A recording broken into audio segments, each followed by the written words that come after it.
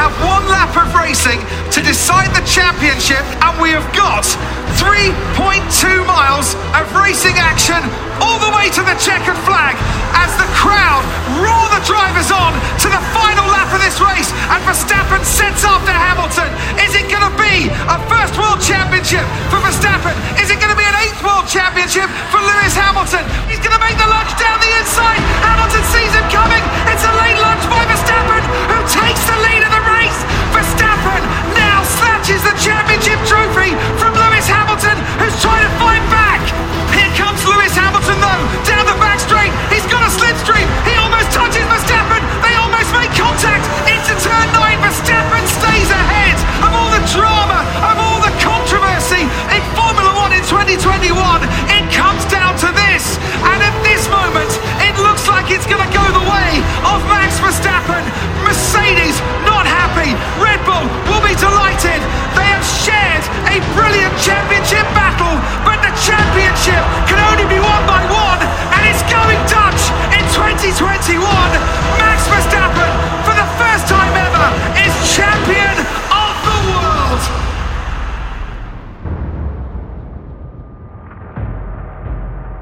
Hello and welcome to the QPD podcast. I'm your host, Jim Stamper, Director of Institutional Sales here at Cambiar Investors.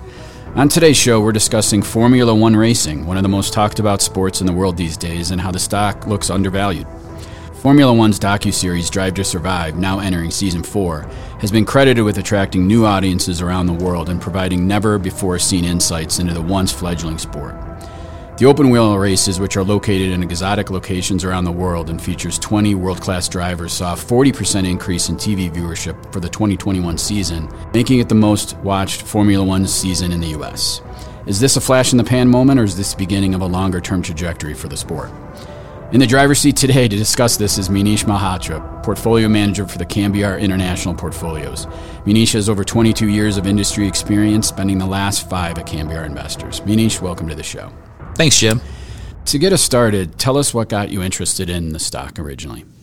Yeah, I think it was early on during the pandemic, and like everybody, I was looking for content and came across the Drive to Survive series on Netflix. I heard about Formula One, listened to a couple of different interesting podcasts, and I remember somebody talking about Formula One and how interesting of a company or a sport it was, and started watching it, and I was immediately hooked. I think I binge watched it, and I started on like a Friday night after my wife went to bed and the kids were down, and I think I binge watched it, finished the entire series by Saturday night the next day, went on to the next season and the season after that, and I just completely hooked. The backstory on the drivers is super impressive, and the teams, Lewis Hamilton's story and Max Verstappen's story, and then, the backstory about how Red Bull got into the sport, and obviously now they're dominating, but, they were kind of a sort of a newcomer, and Ferrari and their history with the sport. So the backstory behind the teams and the backstory behind how the sport got started, the history of the sport itself. The sport was started in like the 1930s, really by Maserati, Alfa Romeo, and Ferrari. They were just trying to test the engines on their new cars, and they didn't have test tracks back then, so they just tested them on the roads of Italy. And patrons and citizens would come out of their homes in Italy and just watch these cars go flying by. Remember back then, seeing a race car flying down the front of your house was probably pretty cool. And so Ferrari, Alfa Romeo, Maserati, they were testing their cars. And then over time, just more and more spectators kept watching the sport and watching these races. And then they formalized the sport in 1970 and turned it into what we now see as Formula One. Great. Yeah, I'm not as familiar with the sport, but I saw an interesting stat that 108 million viewers tuned into the last Abu Dhabi Grand Prix. To put that in perspective, there are 101 million viewers of this year's Super Bowl. So I know that 108 million is a global figure, but can you put those numbers into perspective? Yeah, the viewership numbers are astounding. So cumulatively through every year during the course of one season, about 1.5 billion people watch the sport. Now that's not unique viewers, that's just in total. So I think unique viewers, they have about 400 to 500 million worldwide viewers of the sport. Those are people who attend the races or watch the races on TV. That compares to the NFL, which is the highest grossing league in the world. I could have these numbers wrong, but I believe they do right around 12 billion in revenues as a league. And, they have a little over 100 million followers. So, you're talking about a sport that has 4 times the following of the NFL. Every season, there are 22 races. Each race gets 70 million viewers. And just, to your point, that compares to the Super Bowl at 100 million viewers, which is the most watched event in America. So, this is like the equivalent of the Super Bowl 22 times over the course of a season. It's really incredible. And then in-person attendance is also amazing. I mean, these are huge events for any big city. An average race will attract 200,000 people over the course of 3 days, which is huge. I mean, it brings in tourism dollars. These are not cheap races. An average ticket costs $200. I was just looking at the ticket prices for Miami, which is the first year they're going to host a race in Miami, and they sold out within a few hours. I think tickets in the secondary market right now on like StubHub are going for $2,000 a piece. So the viewership numbers are pretty amazing. Interesting. Maybe pivot a little bit and talk about the stock. I think you'll be the first to agree with me that not every business makes for a great stock. Mm-hmm. So when you think about Formula One from an investment perspective, what makes it compelling? Yeah, so the background of the sport is really important. So the sport was created in the 1970s by a guy named Bernie Ecclestone. And he's hardly a visionary. He's a British tycoon, entrepreneur. He's involved in multiple different businesses. And, he really just ran Formula One kind of as his own little piggy bank, just ran it as a cash cow business.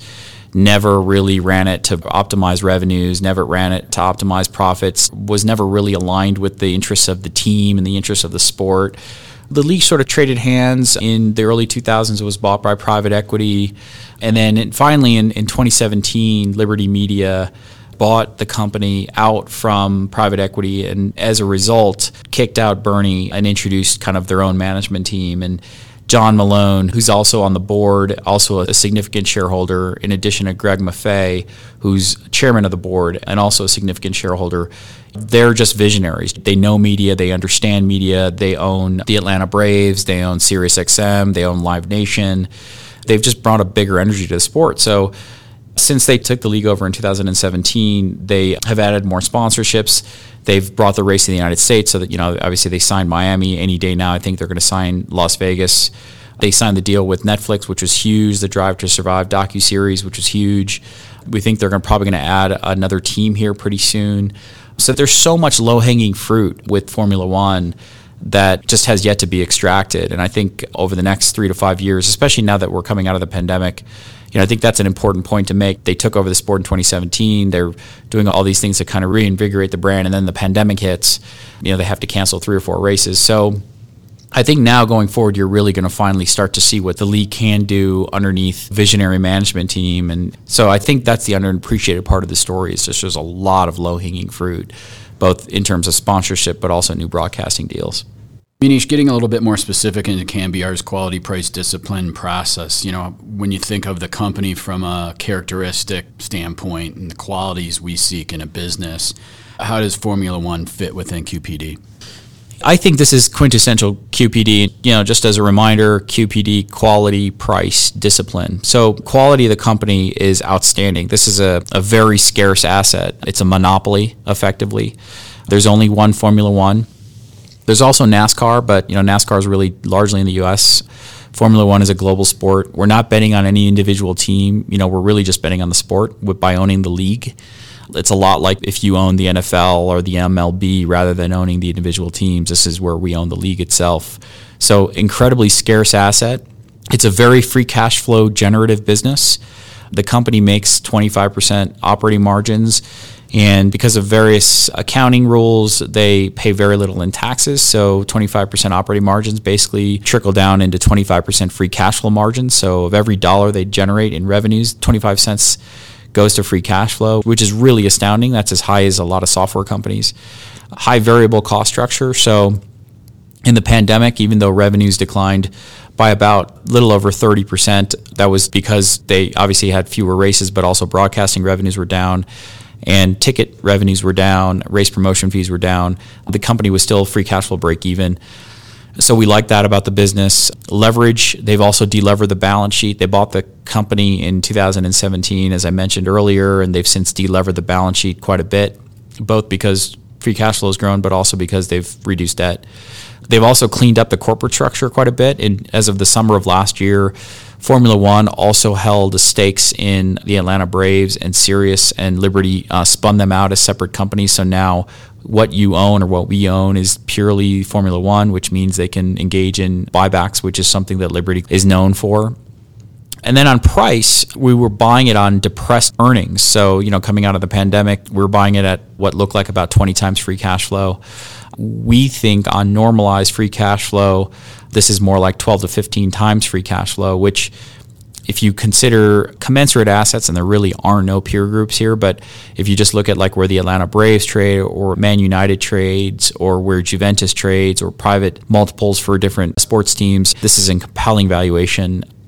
And in terms of discipline, again, we had been looking at it for some time and definitely piqued my interest. But it wasn't until the summer when they spun out Sirius and they spun out the Braves, and we had that clean corporate structure where we employed that sort of disciplined approach and took a stake. So I think this is quintessential QPD for us. Sounds good. So thinking about, risk management's a big part of KNBR's process. So when you think about the potential concerns and maybe in racing terms, some yellow flags that exist with this business, what concerns you the most with respect to potential downside? Yeah, so obviously another pandemic would be bad.